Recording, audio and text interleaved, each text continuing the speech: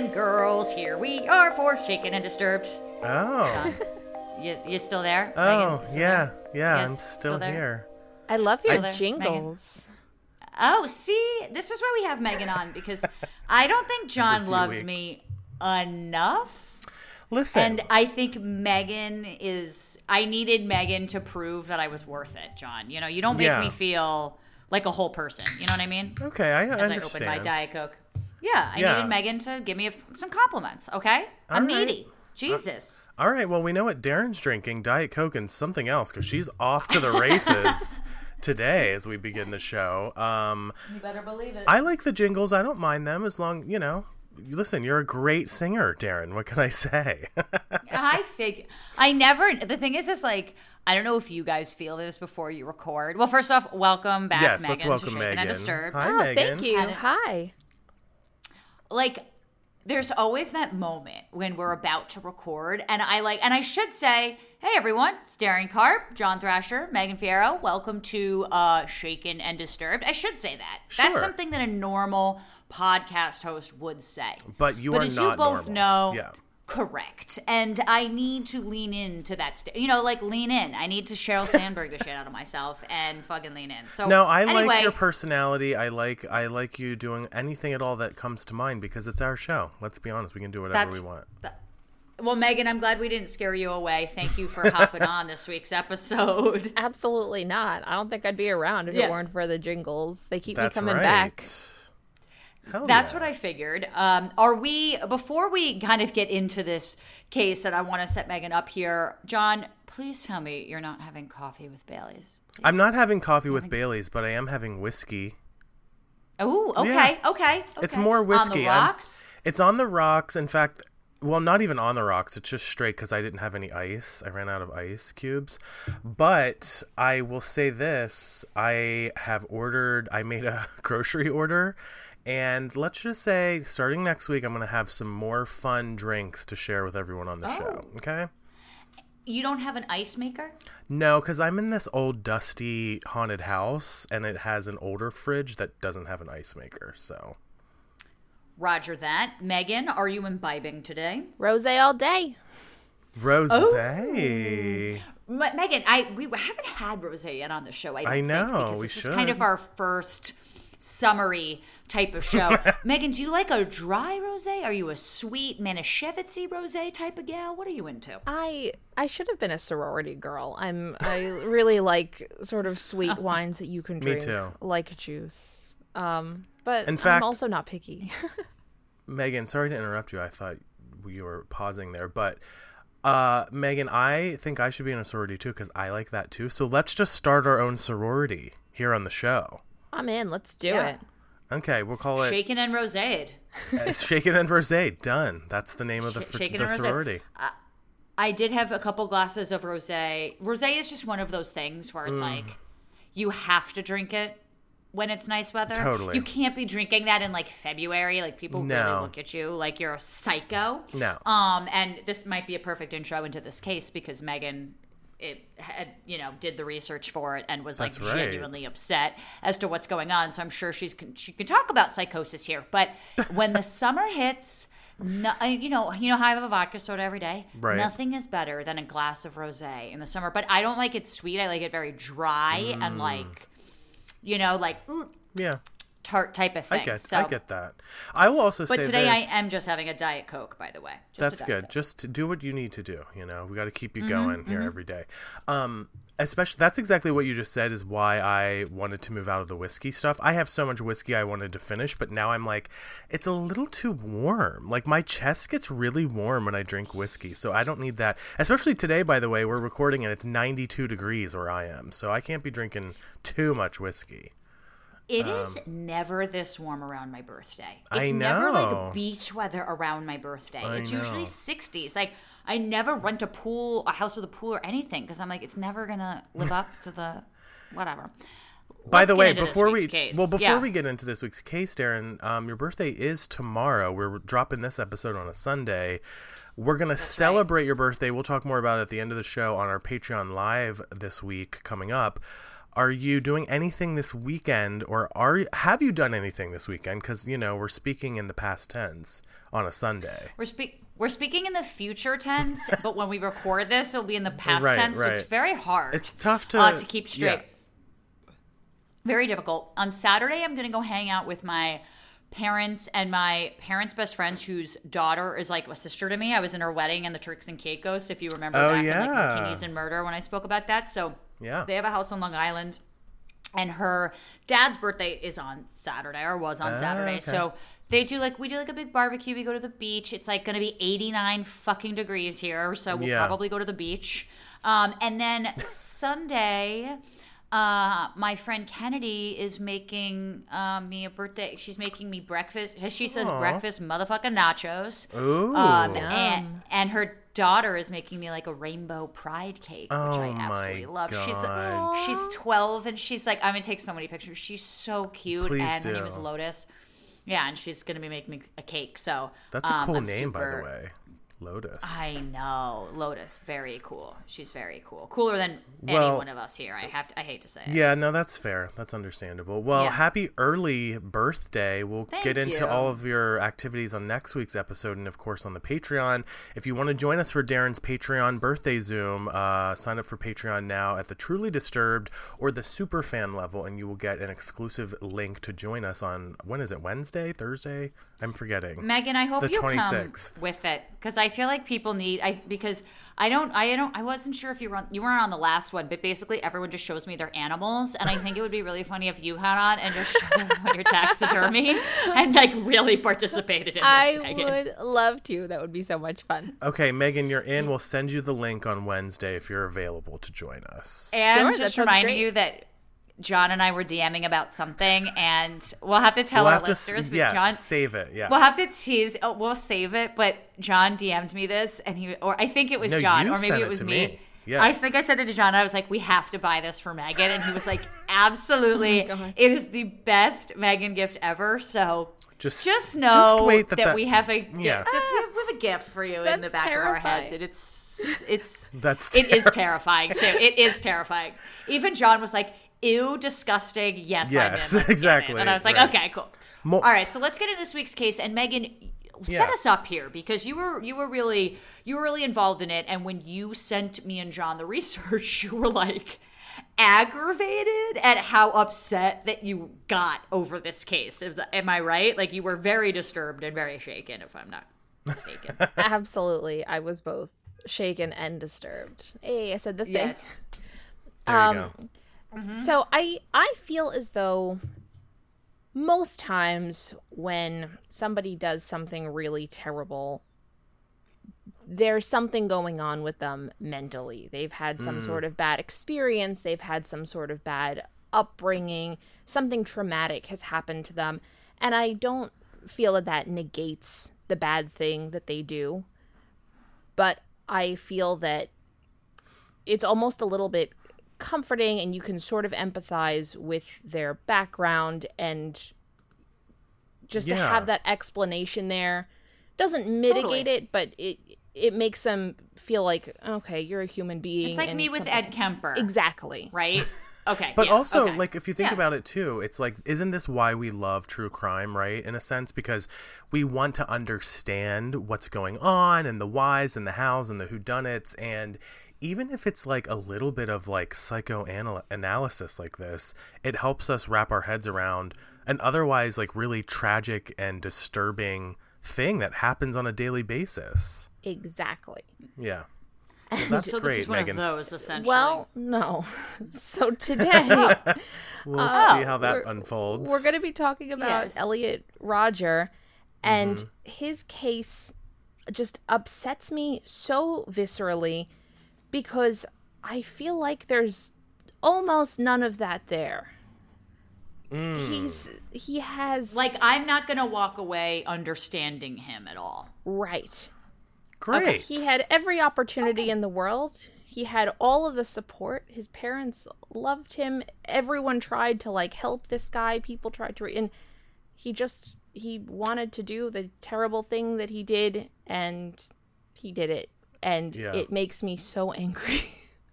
Well, that's a great setup, if nothing else, right, Darren? Oof. Okay, yeah. Megan's got us hooked.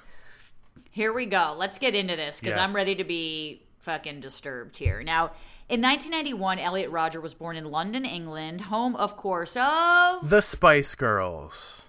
There we go. I was waiting for a fill-in of some sort, and John filled it in with whatever. There you go. So Elliot's parents, Peter and Chin, moved to Southern California when Elliot was just 5 years old, and although they divorced only 2 years later, both parents loved and supported Elliot, so it seemed like they had a good co-parenting type of relationship for the kid. And, you know, for me, I think usually I'm very much so like, divorce can really fuck up a kid, but sometimes not getting a divorce can fuck up a kid. So as long as you can maintain some semblance of normalcy for the kid, like live and let live, I think that should be the way it goes. Now, early on in his life, Elliot's parents were very concerned about how shy and withdrawn their son seemed. Coupled with his, smaller stature, smaller size, they did their best to provide him with professional and developmental support throughout his childhood and teen years. But as he grew, Elliot never really stopped being awkward, having difficulty with social interaction and maintaining friendships. A lot of times, how we are as kids, how we're socially evolved as kids, very much so, kind of carries through our adulthood in a lot of ways. If you're shy and reserved, it can be hard to kind of come out of that. Now, he was obviously described as quiet as early as the first grade, but he often sat by himself, staring into space instead of interacting with his classmates. It was also noted that he would engage in repetitive behaviors, including verbal tics like repeating words or sounds and tapping his feet or legs. This can be a sign of a lot of things in early childhood development. It could be stress, could be hormones. There's a lot of different, if anyone's watching The Mayor of Easttown on HBO Max right now, which is another true crime murder story, but it's fiction, Mayor's grandson suffers from these similar visual tics, like he blinks his eyes a lot and stuff like that. So she talks a little bit about that. I understand that it's a scripted show, but kind of get a world bit in there. Now, even as a young child, Elliot was very sensitive and precise. All of the items in his desk needed to be perfectly organized at all times. He was a very picky eater, and he was sensitive to overstimulation, becoming overwhelmed when surrounded by too many people or too much noise. I feel this way even now. Like when I'm on the subways, in New York, or even crowded malls, even sometimes concerts, like I get very overwhelmed by people and noise. Just throwing it out there. One of my exes used to it could be we could be at a cafeteria or something, right? But let's say Megan was eating a yogurt. If she heard Megan eating a yogurt, I only say yogurt because it was one of her coworkers. It could be loud as hell, but she would zoom in on Megan eating the yogurt and not be able to get it out of her head. She would just, you know what I mean? That's so torture. it was torture. Now, Elliot also had trouble making eye contact, probably because he was very shy, and often preferred to whisper or write in order to communicate. This may have had to do with a lisp, which he started receiving speech therapy for at the age of 7. So a lot of uncomfortable things when you're a kid. I think as a kid especially, you want to be able to fit in, and obviously with all this stuff, it's probably not giving him the most confidence, I would imagine. Right. Throughout his education, Elliot was provided special education resources, and at the age of 16, Elliot was diagnosed with pervasive developmental disorder, not otherwise specified. So it's PDD-NOS, was one of several previously separate subtypes of autism that were folded into kind of this single diagnosis of autism spectrum disorder, ASD, with the publication of the DSM-5, which is a diagnostic manual used in psychology. Right. If the DSM, the DSM used to list homosexuality as a disorder, and it got rid of it in this most recent manual. However, and by the way, if that is a disorder, guess what? I'm really sick, you guys. I know. Megan, me, and you are all twisted individuals anyway. Right. Add in any of our gaynesses, and we're all psychos here. Yeah, so exactly. There you go.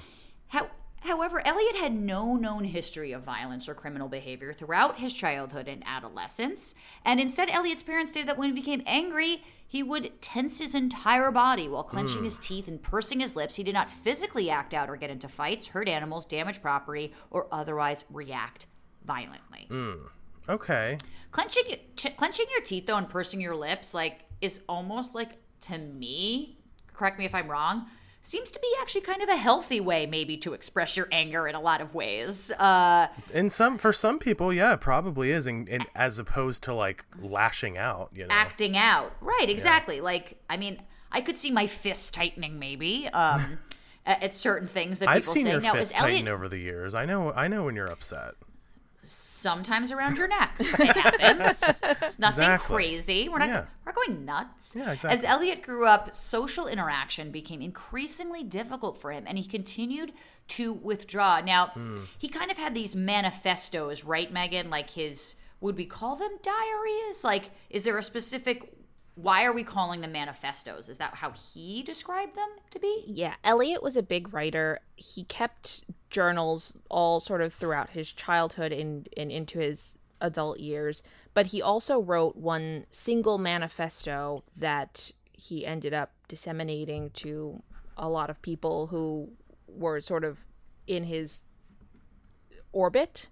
Okay. In his, later on in the story, but he wrote this manifesto where he talked about himself all through his life, the way that he perceived things to be. So I've included some excerpts from them throughout the story here.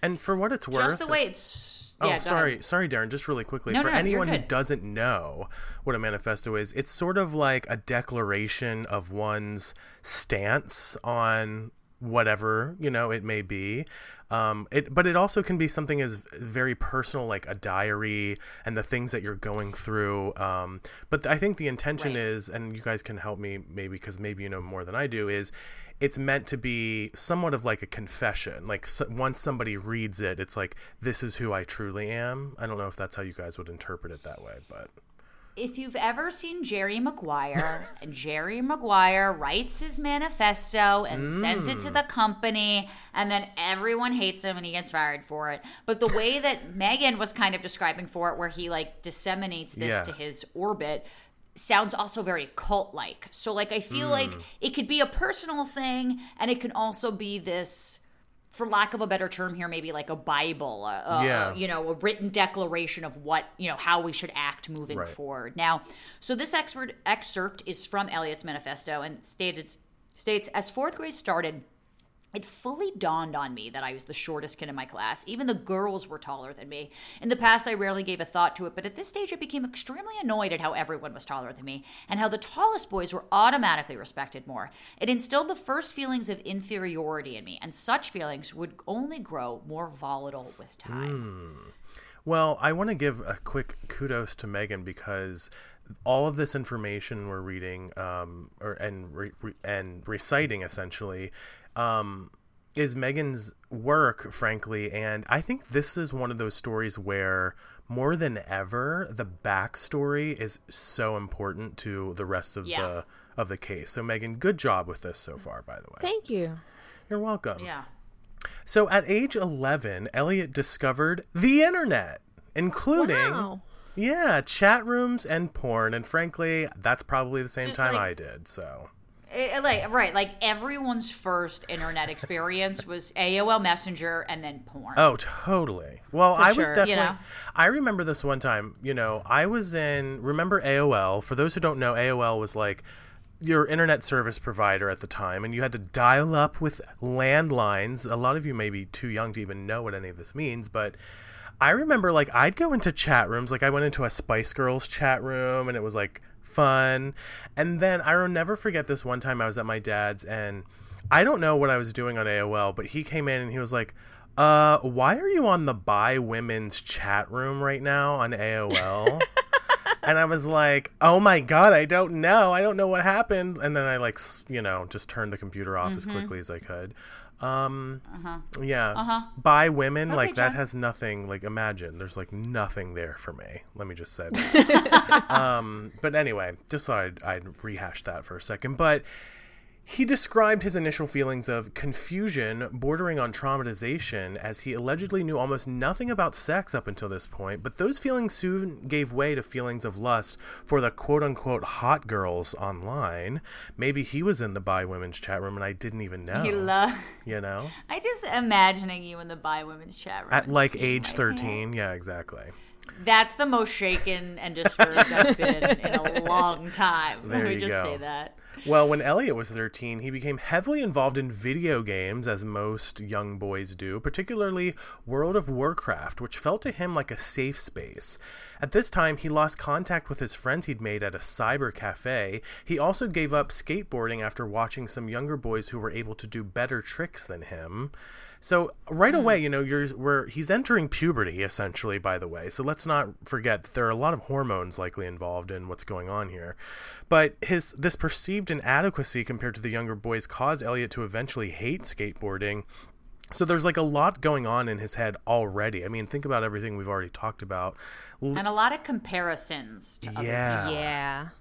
Yeah, no, totally. So here's another excerpt from his manifesto. Quote, "I had been trying very hard to get better at skateboarding, but when I saw that there were boys a lot younger than me who could do more tricks, I realized that I sucked. I was never good at sports or any physical activity, and when I discovered skateboarding, I thought that finally here was a sport that I could excel in and even became a professional at. It crushed me a little inside to see that I was a failure at skateboarding after more than a year of practicing it. I could never master the kickflip or heel flip. All I could do was the ollie jump and ride down a few ramps. I saw 8-year-old boys at the skate park who could do a kickflip with ease, and it made me so angry. Why did I fail at everything I tried? I asked myself. My dreams of becoming a professional skateboarder were over. I felt so defeated." And, to your point, Darren, and what we were just talking about is like, this isn't like, I hope to keep getting better. It's, I saw an 8-year-old do it. I can't do that. I suck. I'm terrible. So it is a lot of comparison.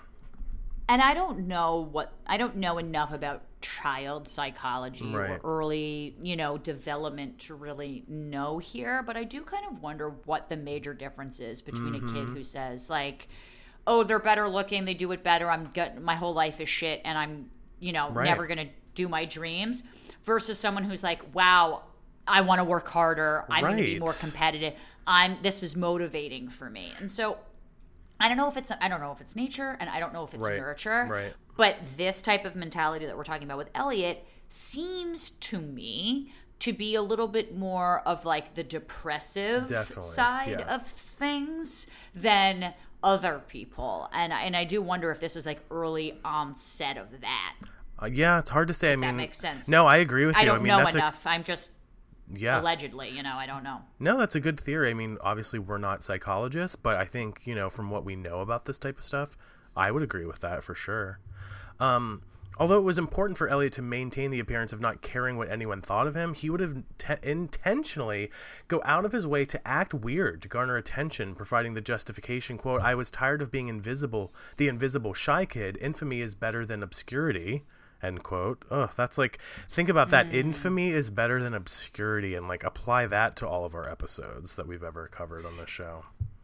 I know it sounds kind of shitty, but this is kind of reminding me of Columbine.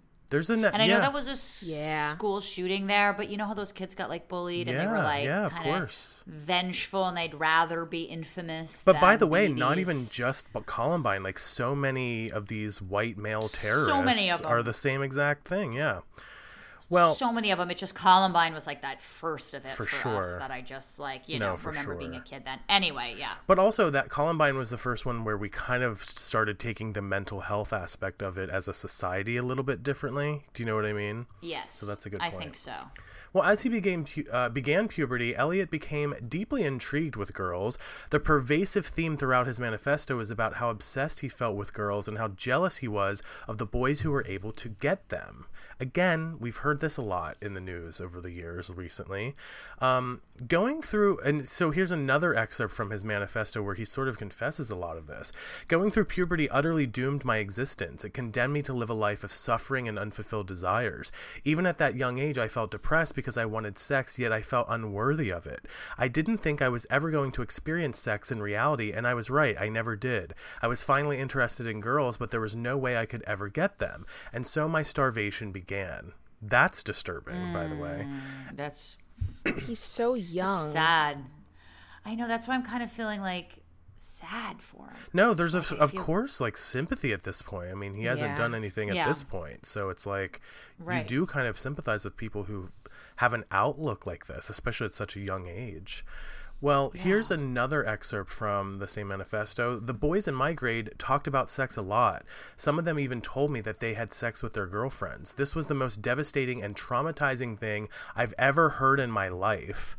Boys having sex at my age of 14, I couldn't fathom it. How is it that they were able to have such intimate and pleasurable experiences with girls while I could only fantasize about it? I frequently started asking myself, this was an all-boys school. How in the hell were these boys even able to meet girls to have sex with? I wondered. I hoped they were lying. I hoped against all hope. Hearing that really shook me to the core. Words cannot describe how much hatred and envy I felt for those boys. That hatred would only fester the more I suffer from my sexual starvation. I was too scared to tell anyone about it, and I hid it, well, for a time. And not that this is the same thing, but I do think about my own experience as a young gay boy and coming into, you know, my own sexuality however I did. And, you know, I definitely think I didn't feel it as much, but I know so many people have. And by the way, you guys can please do feel free to chime in with your own experiences. But I didn't feel jealousy per se when it came to other boys having sex or anything like that. But I did feel very different from I guess you could say, not the lifestyle, but just kind of like the camaraderie that so many straight boys were having, especially in high school. And so I think about that now, and it's like, it's weird because as an adult and obviously at a place in our society in the United States where I would never feel that way now personally. It's just funny how these thoughts about sex and childhood and adolescence overwhelm us at those times, but really, you know, for lack of a better word, manifest themselves into things that, you know, into scenarios that aren't really that big of a deal. You know what I mean? Yeah, and Megan, I'm curious to hear what you have to say, just because we're both women. Like, at least for us in like the locker room. For me, I remember like it was like a comparison with other women, not if they were hooking up with men, but like their bodies, like big boobs were like big in middle school. I'm like, every girl wanted big boobs, and like I don't have them, you know. And I remember me feeling like less than for that. I never really remember thinking like, oh, they're having sex with blah blah blah blah, and I'm jealous. Like, it wasn't. I think for boys, they look at it as like, oh, totally, you're this so right, accomplishment to happen, whereas women are a little bit more inward about their own like bodies about it, as opposed to like some sexual prowess on other people. I could be wrong. What do you think, Megan? I absolutely agree with that. I never really felt like sex was like some sort of unattainable like thing to accomplish, you know, because I'm a girl. But yeah, definitely with body comparison was the big thing for me. Yeah, big thing. You know what's so funny is like this is you guys are shedding light on such a big difference in boys and girls. Like I never thought about my body like that, and that is something I'm sure both of you, you know, dealt with a lot in middle and high school, and still do. I think that's like women in general still do that. Sure. I mean, you know, the sort of the golden rule that they always say is like, when boys, this is usually in like heterosexual community, but when like boys talk about how many women they've slept with, you divide by 3, and when women talk about how many men they slept with, you multiply by 3. Oh, interesting. Because they don't want to. Because for men, it's like, look at how amazing I am hooking up with all these dudes. And for women, they don't want to do that. They don't want to be seen as the quote unquote slut or whatever. That's not a good thing for them. I'm not saying that they are. No, I'm saying that's the term used for women. And so it's just what boys want to talk about and what girls want to talk about is very different. Very different. Very great way to put that. And thank you both for sharing those thoughts with me and the audience, for that matter. You too. Yeah. Yes. Well, in an interview with Elliot's acquaintance Philip Blosner, Philip commented, quote, "He was incredibly hard work to talk to. He liked computer games and skateboarding when he was younger, but that was it," end quote, going on to describe Elliot as painfully awkward and boring. Elliot attended 3, and by the way, this is, you know, someone else's perception of this person who is clearly having some mental health issues, you know, so there's that.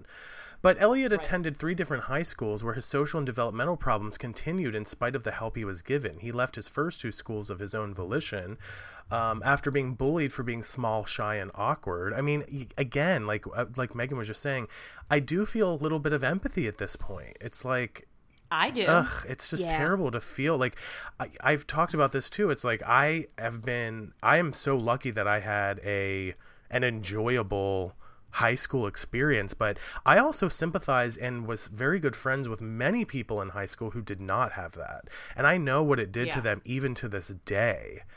Even just earlier today, I was talking to someone who was like, "Oh yeah, I hate that guy," and I was like, "Why?" And he was like, "Because he was a soccer player." And I'm like, "Oh, you're still holding on to that, are you?" Yeah. Anyway, I should be a therapist because I wanted to sit down and just psychoanalyze that whole thing. But yeah, it affects you. Yeah.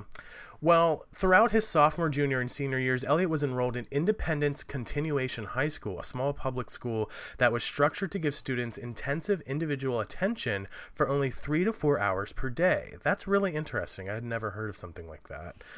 Elliot liked this structure because he felt that the work was easy and it allowed him extra time to be at home playing World of Warcraft. But again, it's kind of like safe space, right? Like he's moving from place to place, whether it's high school or his day-to-day life of going to places where he feels most safe. That's what I'm picking up on. Yes. Yeah. Yes. Well, while at the school, Elliot received weekly therapy and his grades improved tremendously. In an interview, Elliot's school principal described him as awkward but bright, seeming very innocent and soft-spoken, and was liked well enough. The principal noted that Elliot would be invited to have lunch with other students, which he would occasionally agree to, but, quote, would kind of just be present. He had this push and pull between his desire to engage socially and his fear of rejection, end quote. It's almost like... Which is so human. Yeah. It's such a human feeling, you know? It's such a real thing. I think. It's... I'm sorry, Darren. No, go. I was done. I was just thinking about, you see a lot of videos of these poor, helpless animals in these shelters that have been like abused or rejected or neglected. And, you see these puppies, these kittens and whatever other animals that need and love and want the attention, but they just, they don't trust people. And I feel like that's kind of what I'm feeling with him. It's like there's this element that he wants to trust people, but he can't. Yeah. I think that's a good call, yeah. Yeah. Well, in his manifesto, however, Elliot described the school as boring and commented that he, quote, disliked all of the degenerate, low-class students there. They repulsed me, end quote. Now, I do want to say one quick thing about this manifesto because it's a huge part of today's show. There's this thing like whenever I'm writing in my journal, so to speak, I'm not really writing a manifesto, but in a journal, it's almost like, what are you putting out there? Are you putting out what you hope someone reads one day? Are you putting out your truest, heartfelt, rawest emotions? I always think about that, especially as a writer myself, like who is the audience specifically? I think that's something just to think about as we go through the rest of the show. Absolutely. Yeah. Absolutely. Well, Elliot's awkward behavior was starkly at odds with his growing fascination with girls. Philip Blosner recounted in the interview that Elliot's problems didn't start with being ignored by girls, instead stating, quote, he would never dream of approaching a girl. He just expected them to come to him, which they didn't.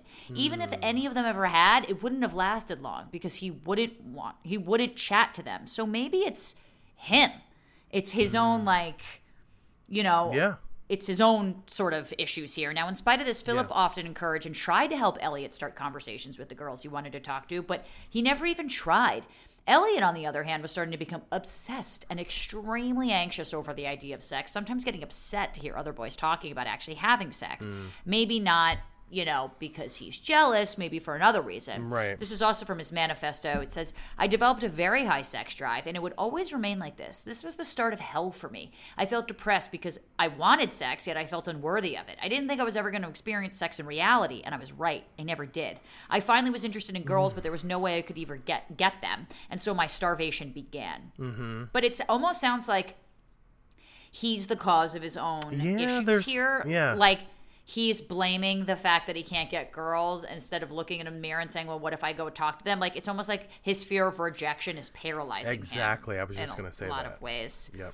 At 15 years old, Elliot reported depression and suicidal thoughts and was prescribed Xanax and Prozac, though he claimed they had no effect on him. And around age 17, Elliot's outlook began to shift, and he started to become even more aggressive. He felt increasingly isolated, even feeling left out by his online friends, and he grew more and more bitter with his loneliness.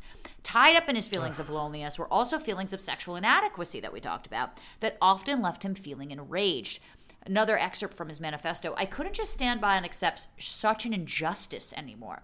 I refused to continue hiding away from the world and forgetting about all the insults it dealt to me. I began to have fantasies of becoming very powerful and stopping everyone from having sex. I saw sex as an evil and barbaric act, all because I was unable to have it.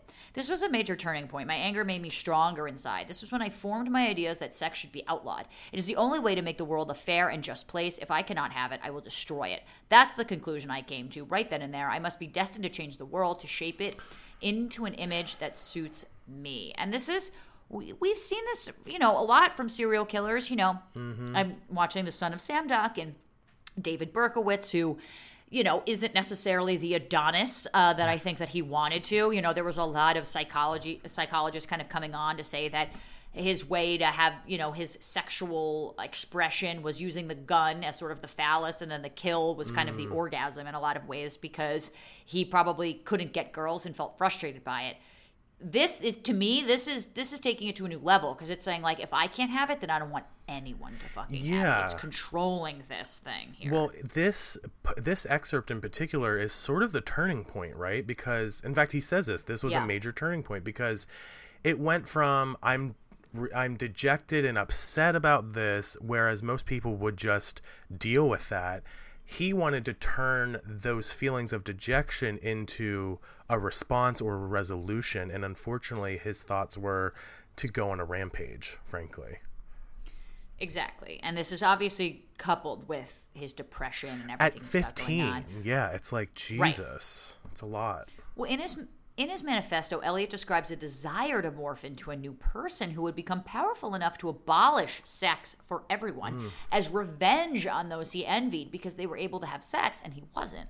Elliot wrote about feeling empowered by this new goal for himself. This is such a projection of anger, right? Totally. This is like very child psychology. Now, around this time, Elliot began to spend large amounts of time at Barnes & Noble studying psychology and biographies of powerful leaders. At age 18, Elliot discovered the lottery and decided it was a solution to becoming popular and wealthy. Oh, Me dear. too. I'm going to tell you guys this. Yeah, don't fucking buy lotto tickets. It's a scam. Wait a minute. Don't fucking give the government any fucking money. You're not going to win, and all those people end up being poor usually afterwards. Just saying. That's mainly true, but Darren, did you know that the $1 billion jackpot from several months ago was sold down the street from my house? Yeah, I remember you telling me that. Yeah. And is that person, what's that person have now? A pool? I don't know. I don't know. Exactly. I'm not even sure that what it's been claimed yet, which is crazy because the town that actually it was sold in is actually a one light main street town. There's probably 1,000 people that live in it. It's the epitome of like the Hollywood story of like rags to riches, so to speak. Yeah. And I just, you say that, but I'm like, that could have been me. I'm just going to throw it out there. Well, but it's a good life lesson, though. Correct. I don't think anyone should win the lottery to become popular and or wealthy, but I understand the sentiment here. Now, Elliot wrote about how he would play the lottery, win millions, and finally lose his virginity. Oh, dear. Makes sense to me. One way to do it. From his... One way to do it, yes. I mean, Megan's married, Aaron didn't true. get Megan for not winning the lottery here, so clearly. From his manifesto, he said, I'm not laughing, it's just that, like, it's such a childhood fantasy in a lot of ways. Yeah. I will drive a Maserati and a Lamborghini, and when girls see me in those cars, they will all want to date me. They will finally see me as the supreme man that I'm meant to be. Oh, dear. Which is such a male Yes, thing, specifically like American when you go through, male. like, yeah. when you go through like a midlife crisis and you see these like 55-year-old guys in their Porsches, and I'm like, okay, like you have a tiny dick and that's cool. However, after However, after a short while, Elliot's plans for world domination faded, and he sunk back into his feelings of loneliness and isolation. During this time, Elliot would often go for walks around the neighborhood in a desperate hope that someone would befriend me or a girl would talk to me, he says. But it never happened. This is really sad. After graduation, Elliot chose to attend college in the hopes that it would enable him to make friends and finally find a girlfriend. I mean, again, we go into this empathy part, at least at this stage of the show, and I don't know. It's like if somebody approached him and wanted to be friends, like, does he think it would work out? I mean, he has no, unfortunately, there's a lot of I think the Asperger's stuff coming to play here, because it's like, even if somebody did approach you, like, it doesn't sound to me like he was willing to have what I would consider a typical healthy relationship with those people, given everything we know about him. So I don't know. I just think about that. I'm sorry. Yeah, I agree. I think it's so interesting how, like, this is such a pervasive sort of pattern that he has throughout all of this, where he doesn't want to put in the legwork. He doesn't want to like, go out and meet people and get to know them and make friends. He wants to put himself in front of people and wait for them to decide, wow, I want to be friends with this guy. I've got to look how cool he is, and have the other person do all the work. And obsess and worship him. Exactly. Yeah, that's a great point, Megan. He's too fragile to accept any sort of rejection. And so, again, it paralyzes him, to Megan's point. He's not even going to try. Right. No, that's such a great point. So Elliot attended 2 community colleges, each for a single year. At both schools, his attendance dropped off throughout the year until he left altogether. In his manifesto, he said, quote, "No one wanted to be my friend. It just wasn't worth the trouble," end quote. And there is a level of this, too, where, like, now you're in college and it's like, okay, how true are these little excerpts? Like, did no one really want to be your friend, or what's going on there specifically? Because there is a part of me that's wondering, is he setting himself up as a victim in all of this when really he might not be? I don't know. Very well could be. Yeah. Well, after leaving his first school, Pierce College, Elliot refused to get a job, instead choosing to use his free time, quote, self-educating at Barnes & Noble, still reading biographies of world leaders, self-help books, and philosophy and psychology textbooks. I personally go to Barnes & Noble for the Funkos. So, very different people. Lord knows you do. Yes. Very different people. Elliot's mother became angry and frustrated with her son for refusing to attend college or find work, and found a life coach to help him. This is what he had to say about the life coach. Quote, "This life coach's name was Tony, a boisterous 40-year-old man who came to meet with me every other week. Every other week. I was open to going along with this. I had plenty of free time, and I was so lonely. Tony usually took me out to lunch somewhere in the valley where he gave me advice on socializing and self-improvement." So, listen, that sounds like a good scenario. This is positive. Yeah, for sure. Tony tried to help Elliot find a career path. However, Elliot felt that all of Tony's suggestions were beneath him. And now we're sort of picturing a little bit, I think, of what Megan was just saying, where it's like, he wants to just sit back and have everybody kind of do the work, or rather that he's like kind of above everybody else, so. Well, it's like he's got this inferiority complex about himself, but also this massive superiority complex about himself at the same time. Oh, that's a good point. It's a little confusing. Well, the following year, Elliot enrolled at Moore Park College after visiting it and noticing attractive girls on campus. He had this to say in his manifesto, quote, "A new college provided a new start, and this college looked perfect in every way. I had the hope that I could make it there, that I could make friends, meet some girls, and eventually find a pretty girl to be my girlfriend. I pictured her in my mind all the time, her cascading blonde hair, her beautiful face, her sensual body. I imagined us walking hand in hand through the college. That would be heaven. That was what I wanted in life. Every single hate-fueled idea, worldview, and philosophy I created in the past was the result of not being able to do that," end quote. Lots to unpack there, but I think it goes back to, Darren, what you were saying, which is like this is this fantasy of what a male life straight male cis life should be, frankly. Beautiful woman, made a lot of money, have the car, have the job, because I want to project onto this, this image of what my life should be. Yeah. Well, at Moore Park, however, Elliot had the exact same experience as everywhere else, declining to actually interact with anyone, yet feeling rejected and angry when he saw other people with the friends and relationships that he so desperately wanted.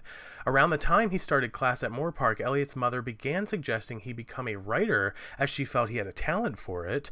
Initially, Elliot liked the idea and started writing stories, trying to come up with an epic fantasy that would become a movie, which would make him rich and attractive to women. However, he very soon realized how difficult it would actually be to become a successful writer and quickly lost interest. Again, doesn't want to put in too much work here. He wants it all to come to him. Right. Yeah.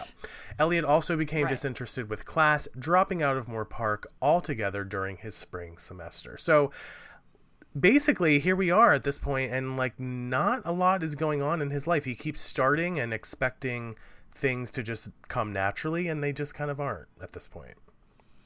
Yeah, which, I mean, is kind of, it's so easy to do that. Everyone else looks on everyone else on Instagram. It's like, oh, they have it perfect. Oh, they had to work easily, much easier than I ever had to work. And it's very much so this, victim mentality of other people having things, which takes away from me, which is, the world isn't a pizza pie. So he then sought employment through a social skills counselor, but the job he received was custodial work, which he felt was beneath him. And he quit after a single day. How are you going to get the money to get that Lambo if you're not going to be willing to put in a single day's work? Right. After his 19th birthday, Elliot's mother became frustrated with him and wanted him out of the house. The previous year, Elliot had seen the movie Alpha Dog starring Justin Timberlake. I think I saw that once. I was going to say, you've seen so many movies. Effect on him. Yeah. I don't remember.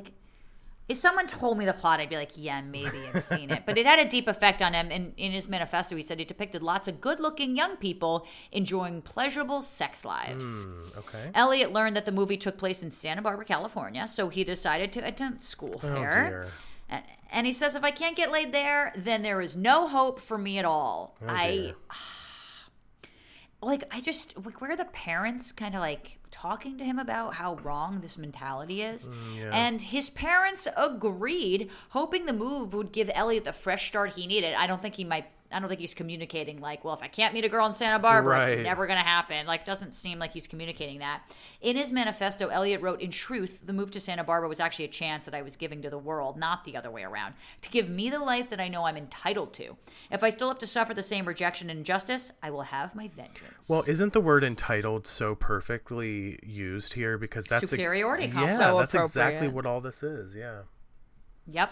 In 2011, Elliot moved to Isla Vista, a community in Santa Barbara, taking with him some parting gifts from his parents, including a 2008 BMW and some Nordstrom's gift cards so he could buy some cool new clothes.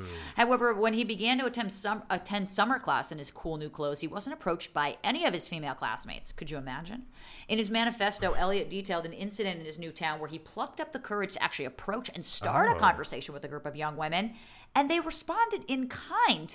Elliot found himself unable to keep the conversation going, and it became awkward and embarrassing to him, which I think because maybe my brother's shy, and I do relate to boys probably having a very hard time if you're shy, because women, it's an awkward age, but him feeling entitled to these things, I think, is probably why it's hard for him to communicate, because he feels like it should just fall into his lap. Yeah, and there's also, let's not forget, the mild Asperger's spectrum-y type of stuff going on here. That's just your brain chemistry just doesn't allow you to have the same kind of coping mechanism that other sort of neurotypical people can handle on a daily basis. So that's what's at play.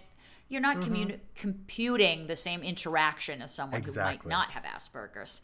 Now, in July, Elliot's father had to help him move apartments because he couldn't stand hearing his upstairs neighbors having sex. Oh, my God. And during his father's visit, the two went out to lunch where Elliot saw a couple sitting at another table and resisted his strong urge to pour soda on them because his father was with them.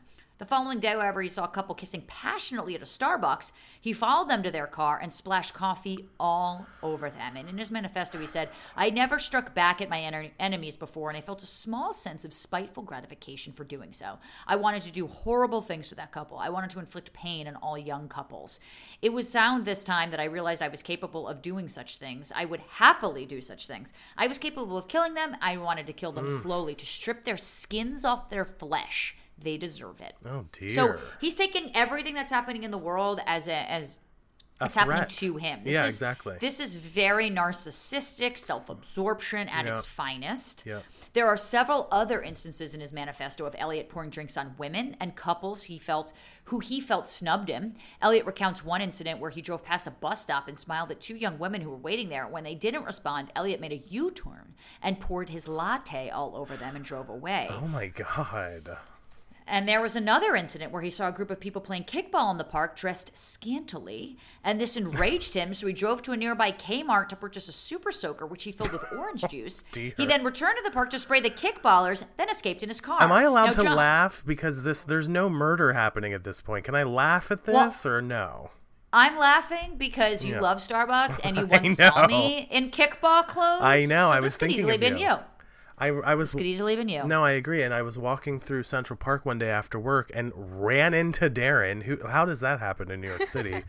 And I will say this, Darren, you were scantily clad. So I don't know. There's something to be said. I know it. Yeah. Anyway. Anyway. Oh, excuse me. Oh, I thought you were making a joke or something. Anyway, in the spring, Elliot stopped going to class again because being around his attractive female classmates made him uncomfortable. However, he began lying to his parents, pretending that he was still regularly attending class. The following year, at age 21, by the way, all of this has been happening through his teenage years, and finally he's only 21. Elliot had become obsessed with the course his life would take, writing that he didn't want to, quote, resort to having to extract the ultimate vengeance. I didn't want to die. I wanted something to live for, end quote. Can I just now we're getting pause and ask you? Yeah, go ahead. Can I just pause and ask you guys if this reminds you of the incel community, involuntary celibacy? Do you guys know what that is? I'm not super familiar with it. Why don't you tell us? Well, incel community is involuntarily celibate, and it's like these group of men that like hate women because they feel that women won't have sex with them, so they're involuntarily celibate, and they like hate women. Well, Elliot, then, yeah. Maybe not all of them, but yeah, it's not good. Elliot was a pretty major part of the incel community online. We're going to talk about it a little bit later. I don't specifically call it out as being incels, but he posts in a lot of forums later, and that's what those forums were. That's the community. Yeah. Well, at this point, Elliot returned to his obsession with the lottery and seemed to completely believe he would soon be a winner, saying, quote, my situation was indeed horrible. I couldn't leave the house without seeing a young couple walking around somewhere. Everywhere I went, I was all by myself, while other young people had friends and girlfriends. I was ashamed to show myself to the world. Even though I wore expensive designer clothes, what was the point if girls still weren't attracted to me? No one respects a man who is unable to get a woman. A man wearing shorts and I know, this is tough to read. A man wearing shorts and a t-shirt would be seen as superior to me if he walks into a store with a beautiful girl on his arm and I walk in all alone. A man having a beautiful girl by his side shows the world that he is worth something because obviously that beautiful girl sees some sort of worth in him. If a man is all alone, people get the impression that girls are repulsed by him and therefore he is a worthless loser. I saw winning the lottery as the only way out, and I became so frustrated when the Mega Millions jackpot kept resetting. In the end of November, the jackpot was very close to getting high enough, but then it sank to the bottom once again, end quote. Boy, I don't even know where to begin with this excerpt, but Darren, what are your thoughts? I mean, obviously, like, I do think that men, and using a generalization here, heterosexual men or, men who are attracted to women, value that, right? And I think that that's why we see a lot of like rich older men with hot younger women. I mean, I think there is a value placed. There's a different value that men see than what women see. And I think that's a lot of evolution and a lot of biology. Men see these women with certain features of spreading their seed, being able to reproduce. Ew. Women want security, so they tend to be more into men having good jobs and things like that. I think the difference here for me, and I'm just speaking in general terms, but I think the difference here for me is that he thinks that the rest of the world, he's catastrophizing it to this point of like, unless a guy has a girl, he's fucking worthless. Like, that's his own internal projection of his insecurity, not really the accuracy of the world. Although I do think men in general absolutely value younger women for evolutionary reasons, and I think it's a sign to the world, that they are somebody when they have that. It's an object for them to show off to the world in a lot of ways. I agree, and I would also take it one step further and say for straight men who feel this way, like there's no other option, it's usually also a projection of their own insecurities about getting older. Like, right, it's never easy. Like, no, we're all human. We all have our own things about getting older, but especially as it pertains to sex, if you're a man who is completely obsessed with sex, and let's face it, sex is very different for men and women later in life in particular, then yeah, that's going to be on your mind, as sad as that is. So I agree with you. But I also want to mention, like, this guy's really smart. When you go sit down and read this manifesto, and as I was reciting it back to you guys listening, don't you get this interpretation that, like, if he had the right psychologist or psychiatrist, actually, maybe there could have been some work done here, because he seems to know his precise reasoning for why he is the way he is. And that's like the biggest step when it comes to psychology and therapy and things like that. Absolutely. Yeah, for sure. Well, however, on September 11th, 2012, when he lost out on a particularly big jackpot, he threw a tantrum, spilling wine all over his laptop. He was able to convince his mother to buy him a new one and drove to a Best Buy in Oxnard the following day to pick it up. As he waited for the computer to be prepared, he decided to go to a nearby shooting range where he rented a gun and shot a few rounds, saying, quote, "I questioned my whole life, and I looked at the gun in front of me and I asked myself, what am I doing here? How could things have led to this? I couldn't believe my life was actually turning out this way. There I was, practicing shooting with real guns because I had a plan to carry out a massacre." So there you go. There's his first kind of real confession or realization that he was about to do something horrible. On December 4th, 2012, Elliot bought his first gun at a local gun store, a Glock 34 semi-automatic pistol.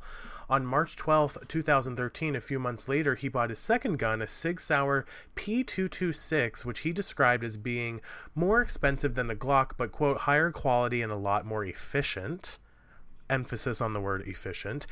Between March 12th and April 23rd, 2014, Elliot made a total of 12 tactical purchases, weapons-related purchases or shooting practices at ranges. During this time, Elliot spent a lot of time on websites for sex-starved young men like himself who believe that incels. Yeah, incels who believe that women's wickedness was left uncontained, all of humanity would be held back from advancing their civilization. That's just true. Yeah, that sounds right. It's just true. Yeah, no, I like to think my personal wickedness is holding back humanity. Your personal wickedness, Megan, is certainly holding me and John back. We've said this from the start. I didn't, this is why we have you on this case. This is for us to finally address you on this issue. That's right. And by the way, don't get me started singing Wicked. You don't want that. Yeah. Because I will break into song at any minute on the Shaken and Disturbed where we don't have lawyers listening. Don't we know? Okay. That's right. All right. That's right. But anyway, reading some of his manifesto here, he says, reading the post only confirmed many of the theories I had about how wicked and degenerate women really are. Women are like a plague. Because they are subject to depraved emotions, they are attracted to barbaric men. End quote. And this also ties into other descriptions of other white male terrorist shooters over the years in the United States where they hate women. They've gone on record as being like incels in this way. And then during the summer of 2013, Elliot's parents arranged for him to resume his meetings with his old social skills counselor in hopes of helping their son. Around the same time, Elliot started exercising more and made a final effort to appear as attractive as possible, those are his words, deciding to, quote, put his whole life on the line and give women and humanity one more chance to accept him, end quote. He planned to go out one night to a big party with the hopes of losing his virginity before his 22nd birthday. So this is something that's, by the way, like, obviously, if this wasn't already, like, obvious, for lack of a better word, it is overwhelming and consuming his entire life here.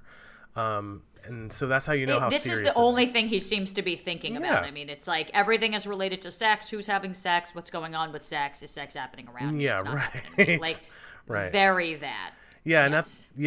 and at the party, he had a few drinks to calm his nerves, after which time he climbed up onto a 10-foot ledge and started to shout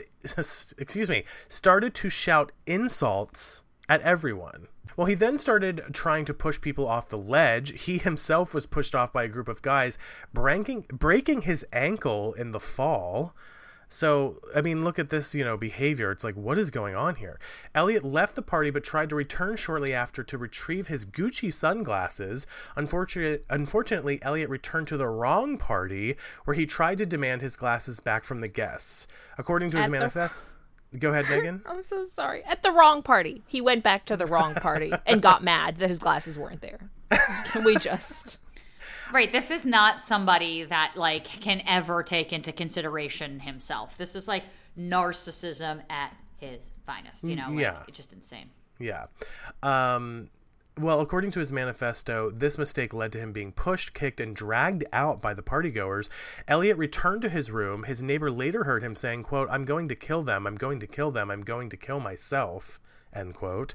Elliot reported the incident to the local sheriff. According to the sheriff's investigative reporter, Elliot did not tell the officer that he'd started the fight and downplayed his involvement as the primary aggressor.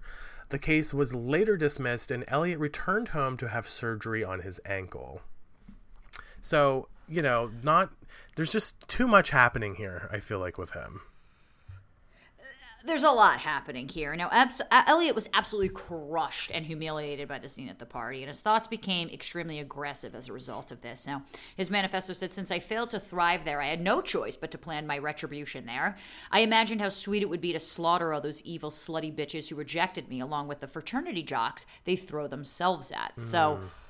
I will say, at least it's not just directed towards the women. It's also directed towards the men that I guess they're attracted to, because he's comparing him. He hates women, but he hates men because he's not as good as them, I guess. In his own head, yeah. Elliot decided to carry out his day of retribution on Halloween in Isla Vista because there would be a lot of couples there, but changed his mind when he realized how high the police presence would be on Halloween. In his manifesto, he says, "It came to a point where I had to set a date for the day of retribution. I originally considered doing it on Halloween of 2013. That is when the entire town erupts in raucous partying. There would literally be thousands of people crowded together who I could kill with ease, and the goal was to kill everyone in Isla Vista, to utterly destroy that wretched town. But then, after seeing footage of previous Halloween events on YouTube, I saw that there were too many cops walking around. It would be too risky. One gunshot from a cop will end everything. The day of retribution would have to be on a normal party weekend. So I set it for some time during November of 2013. This goal would give me 5 months to plan and prepare, 5 more months of life, but then again, I couldn't even call it life. The existence I've had on this world during the last 8 years is anything but life. A feeling of overwhelming dizziness and anxiety swept over me. I was actually going to die. I couldn't believe it. Then I realized that my life was already over anyway. I was never going to lose my virginity. I was never going to experience love and sex. I was never going to have children. This final act of retribution is the only thing I could do. It was very hard to come to terms with this fact. I felt very trapped and lost. I had been rejected, insulted, humiliated, cast out, bullied, starved, tortured, and ridiculed for far too long. Humanity is a cruel and brutal species, and the only thing I could do to even the score was to return that cruelty 1,000-fold. Women's rejection of me is a declaration of war, and if it's war they want, then war they shall have. It will be a war that will result in their complete and utter annihilation. I will deliver a blow to my enemies that will be so catastrophic, it will redefine the very essence of human nature. Oh dear. I cannot kill every single female on earth, but I can deliver a devastating blow that will shake all of them to the core of their wicked hearts. I will attack the very girls who represent everything I hate in the female gender. The hottest sorority of UCSB, University of California, Santa Barbara. After doing a lot of extensive research within the past year, I found out that the sorority with the most beautiful girls is the Alpha Phi sorority. I'll have you know, I rejected them and I went with Delta Gamma. Okay, interesting. We'll save that for another time. Just saying it for my own hotness. Okay. Oh, wow. I know All right, just saying it. I know exactly where their house is, and I've sat outside in my car to stalk them many times. Alpha Phi sorority is full of hot, beautiful blonde girls, the kind of girls I've always desired but was never able to have because they all look down on me. They are all spoiled, heartless, wicked bitches. They think they're superior to me, and if I ever try to ask one on a date, they would reject me cruelly. I will sneak into their house at around 9 p.m. on the day of retribution, just before all the partying starts, and slaughter every single one of them with my guns and knives. If I have time, I will set their whole house on fire. Then we shall see who the superior one really is. But then it's like, now, yeah. Sorry, I went on my own rant in my own head. Can we get back to the case, please? Yeah, I know, right, Darren? Thank you for this manifesto, sorry. Darren. I was reading from Megan's diary. Megan's diary. It's very weird. I don't know how that slipped in. I emailed it to all my friends. That's right. Yes, right. you published it online. Now, obviously, we're making a joke. This is horrible. This is horrible on next level. And, it continues a little bit further as his plan began to kind of form in his mind of what he was going to do. He started to have a lot of anxiety about ending his own life. And he said, a feeling of overwhelming dizziness and anxiety swept over me. I was actually going to die. I couldn't believe it. Then I realized that my life was over anyway. I was never going to lose my virginity. The final act of retribution was the only thing I could do. It was very hard to come to terms with this fact. I felt very trapped and lost, as I had said. So that kind of... there shows a little bit of sense of self here, I guess, for me. Mm-hmm. Just a touch that he sort of understands the preciousness of human life in a lot of ways and also doesn't care enough about it. But that's a good point. It was a little inner psychosis. Now, Elliot returned to Isla Vista in the fall for his third year of school, where he moved in with 2 new roommates, a UC Santa Barbara student from Asia, whom Elliot described as very ugly with annoying voices. Oh, dear. That's his term, not mine, of course. Yeah. Well, it's interesting because you made a great point, Darren. He does have, at least, whether it's right or wrong, that's not for anyone to say, but he does have a very strong sense of what life is, what he expects out of it, what would be disappointing. And I don't know, as you were going through his manifesto... And then I'm nervous. I don't want to die. That right. says something to me in a way. But I sort of feel like the only life that he places value on is his own. The rest of, the women and the men are sluts and jocks, and they can all just die, and they're bringing down society. But his own life, he kind of values. That's a good point. That's exactly right. And by the way, let's not forget, that's just such a mental illness when it comes to being delusional, because everything he's saying makes no sense to anyone else who's walking through the world. You know what I mean? Well, in January 2014, Elliot made a citizen's arrest against one of his roommates, Chen Hong, for the alleged crime for stealing $22 worth of candles. Chen was in... Which to me is like one candle. I know. Candles are expensive. Yeah, exactly. Chen was in possession of the candles and was booked for petty theft. So that's kind of crazy. I've never heard of something like that really even happening before. By the time Elliot had made the decision to move forward with his day of retribution and having resigned himself to death, he made it a point to spend his last few days enjoying time outdoors. He took hikes, watched sunsets, and spent time on the beach. Elliot also visited shooting ranges at least 6 times between February and April 2014. He decided that the day of retribution would be on Saturday, April 26th. Elliot's manifesto described 3 phases of his plan. Phase 1 would be to kill his housemates so they would be out of the way and he would have the apartment to himself. Next, he would lure people into his apartment one by one under some false pretense and torture, kill, and behead them. Very disturbing. Jesus. Phase 2 would be to drive to the hottest sorority, his words, at UCSB and murder as many women as he could. Phase 3 would be to drive through Isla Vista, killing people with pistols and running them over with his car. He also planned to dump out the heads of the people he'd beheaded earlier to show everyone what he had done. Now that is truly insidious. I've never heard of a detail like that on our show before. It's sort of just, and it's so wild. I mean, this mentality is so dangerous and so disturbing and so shaken, but it sort of sounds like how a kid would describe something in a lot of ways. Oh, for sure. There's so much. Yeah. Like if a kid were to describe, and obviously it would be very disturbing hearing a kid do it, but the way that he's like, I'm just going to lure people into my apartment, I'm going to torture and behead them, and then I'm going to do this. It's like, This is a child talking about this in a lot of ways. It's a video game. It's like Grand Theft Auto or something. Exactly. Very good point. Yeah, because he was a huge video gamer. That is how it seems. Yeah. Right. I'll stick to Pokemon. We don't do anything like that in my game. But when the police inevitably caught up with him, Elliot planned to ingest a large amount of tranquilizers, painkillers, and hard liquor, then shoot himself in the head. In the weeks leading up to the attack, Elliot recorded several videos venting his feelings, which he posted on YouTube. In one video titled, "Why Do Girls Hate Me So Much?" Elliot commented, quote, "I deserve girls so much more than all those slobs I see at my college who are somehow able to walk around with beautiful girls. That pisses me off because I should be the one with the girls. I mean, look at me. I'm gorgeous. What you girls do not see, I do not understand. You're so repulsed by me. I mean, this world is so beautiful, but it's so sad and depressing when I have to experience it all alone. Such an injustice," end quote.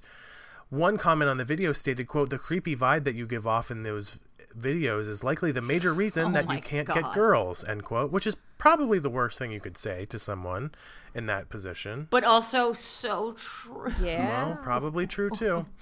Elliot posted several of these rambling videos. However, none ever contained anything overly aggressive or violent. Elliot saved his, quote, ultimate video where he announced his attack plan to post before he started his rampage. On the morning of April 24th, Elliot woke up with a cold and decided to delay the retribution to May 24th, which is my birthday, so he'd be in better shape. Okay. And on April 30th, Elliot's mother saw the "Why Do Girls Hate Me So Much" video on YouTube and reported Elliot to Santa Barbara County Mental Health, and 6 police officers came to Elliot's apartment to investigate. According to the police report, Elliot did not show any signs that he was in danger to himself or others, but that he was calm, shy, and polite, telling officers his mother was a worrywart, and that he had made the videos as a form of self-expression because he was lonely and had no friends. Yeah. A different weird self-expression. Now, the officers decided that Elliot did not meet the criteria for involuntary hospitalization, nor were there grounds to investigate the matter further. And here we go. He writes, "I tactfully told them it was a misunderstanding that they finally left. I must have expressed too much anger in the videos. I immediately took most of them off of YouTube and planned to re-upload them a few days before the day of retribution. Through a few horrible seconds, I thought it was all over. For the next few days, I kept one of my handguns with a few loaded magazines near me just in case such a thing did happen.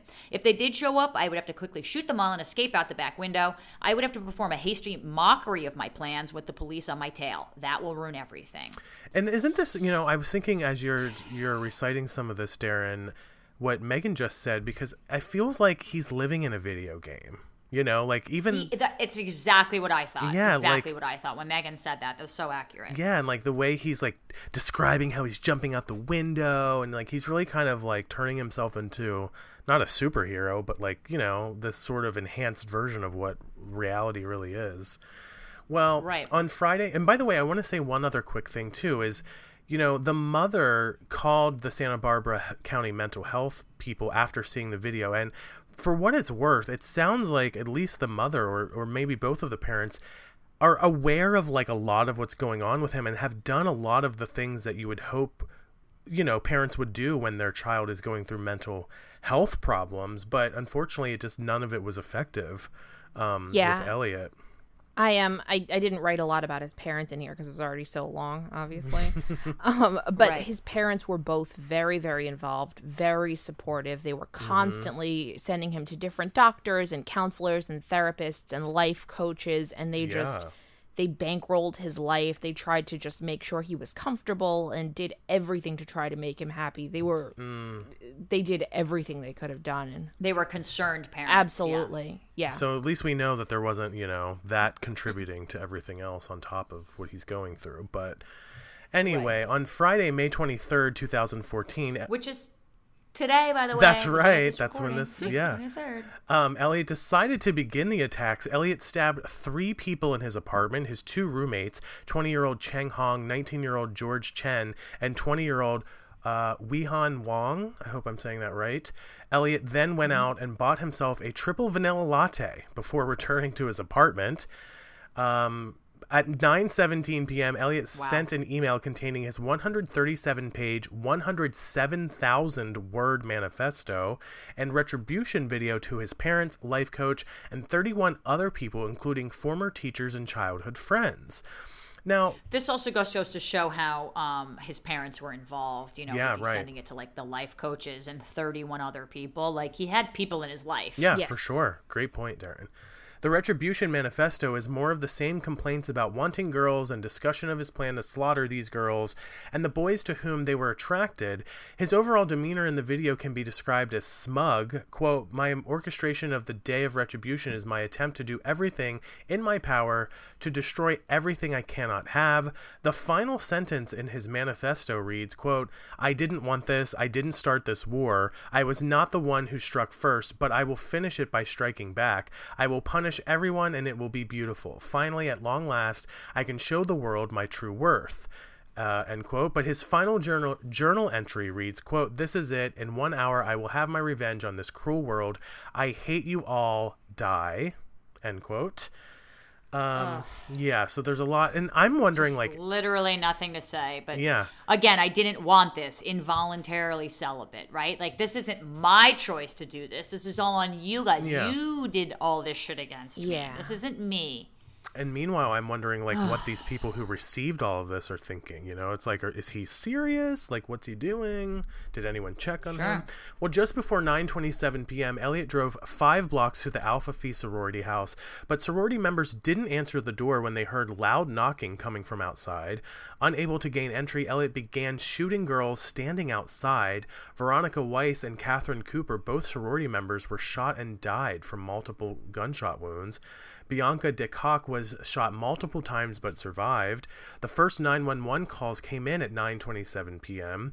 Elliot then drove to a deli, exited his vehicle, and fatally shot 20-year-old Christopher Martinez in the chest. 4 Foot Patrol officers saw a suspect flee the scene in a black BMW. So he was, moving forward with this horrible plan that he's been planning for so long.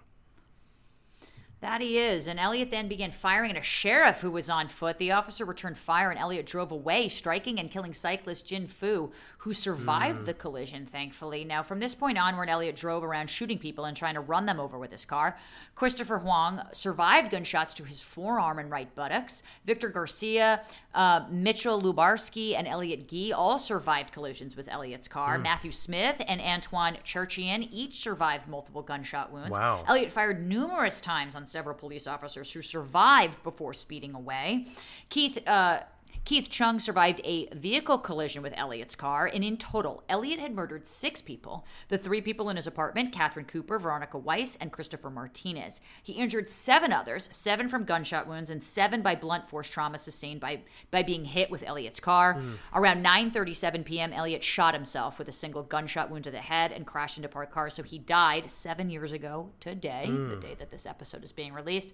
A search of his car turned up 3 handguns and 400 rounds of ammunition. Wow. And at 12:20 a.m. the following day, my birthday, authorities obtained a search warrant for Elliot's apartment where they found the 3 bodies inside. So what a crazy story. I mean, the only thing that really comes to mind as we finish this episode is like, man, it's like there were so many signs. Like, obviously the manifesto was like its own thing and like he wasn't publishing blog posts, but I don't know. I just look back and I think, were there even more things that anybody could do? I mean, like we said, his parents were very involved, but I don't know. It's like you almost can't really predict this kind of behavior with somebody. No, but I can see Megan's point of why she was so frustrated at the point because, I mean, it sort of feels like I wish there was something to be done, but it does kind of feel like he had every kind of chance in the world to be better. Yeah, totally. And to have, be surrounded by people. He's obviously a smart guy. He had loving parents. He had siblings. And he just did it anyway. Yeah. And so I think there's definitely a lot of mental illness going on with that. I don't think that's a quote-unquote normal person's maybe reaction to things. But, Megan, I do see your point of it just being like, there was nothing to be done here. Like, he was going to do it. Yeah. And I absolutely don't want to discount the mental illness because obviously that's a key component of this. Yeah. But he had every single chance to do anything else. Yeah. Absolutely. And he had supportive parents, which a lot of these times in these cases we don't get to see. So yeah. Thank you for the amazing research this week, Megan. You did such a good job. Great job. Thank you. Well, let us know what you guys thought about this very disturbing episode. You can hit us up at J Thrasher, Carpe Darren. You can hit us up in the Facebook group. Megan, tell people where to find you on social media. Sure. F off, Meg. Yeah, I'm on Instagram at FOffMeg, EFFOFFMEG. And if you like Rocky Horror, I have a lot of Rocky Horror stuff on my account. I produce a podcast called Rocky Talkie Podcast that you can check out if you'd like. Very that's good. Me. Thank you. Dope. I love it. Let's end on a positive note, John, with some listener shout-outs before we punch out of here. That's a great idea. I just wanted to give a shout-out to my friend Brienne, who has been a longtime listener of ours, Darren, and continually tells people to download and subscribe our new show. She is such a huge fan. I'm just thankful she's so dedicated to what we're doing. I will run into people, Darren, here in my town where I'm living at the moment, and they'll be like, oh, yeah, I heard about your podcast. Brienne is a huge fan. And I was like, she is. Yeah, so shout out to Brienne. I really appreciate your evangelizing of Shake It and Disturb, for lack of a better word. Yeah. That's so nice. Well, Jacqueline in our Facebook group commented about our Patreon episode last week featuring the murder of Kim Wall, if you remember. And she said, there is an excellent miniseries on the Kim Wall case. Came out recently on HBO called The Investigation. It's not in English. It's got subtitles, but it is one of the best series on a true crime case I have ever seen. And I highly recommend it. Well, thank you so much, Jacqueline. We will definitely check it out. I want to check that out. Yeah, that Patreon episode that we did, which, by the way, Megan also produced. Thank you, Megan. Was very crazy. You guys should definitely listen. It's about a woman who went into a submarine and frankly did not come out, and it's very disturbing. Yes, it is. That was a rough one. Yeah. Yes, maybe not as rough as this one, but this definitely not. They're all their own shit. Yes, they definitely shake and disturb us both. Yeah, by the way, don't forget our Patreon live stream is coming up Wednesday, May 26th, 8 p.m. We're going to celebrate Darren's birthday. Darren, everyone should come join the fun. Megan might be there. Sing happy birthday to Darren. See what surprises that I've sent to Darren to open up exclusively on the live stream. They better be here soon. I know. I was just thinking. I was just driving yesterday. I had to run to the post office, and I was like, "Oh my god, I haven't sent her this yet." So I'll overnight it if that's what it takes. Okay. All right. Well, hopefully, Megan, you can also join us with your taxidermy because animals, gotta see them. Very key. I know you got some cute kitties going on over there too, so I want to see that. Yeah, but absolutely. Again, I'd love to come. Wonderful, and for all of you guys out there, thank you for some birthday love. I'm sure you're. I always know how dedicated you guys are to doing that, and I see you guys kind of already even posting about it. It's very, very sweet. Yeah. So thank you so much, and Megan, always great talking to you. Thanks, we'll see Megan. you all next week. Thank you for having me. I love getting to chat with you guys. Of course. Absolutely. See you guys next time. Bye, guys. Bye.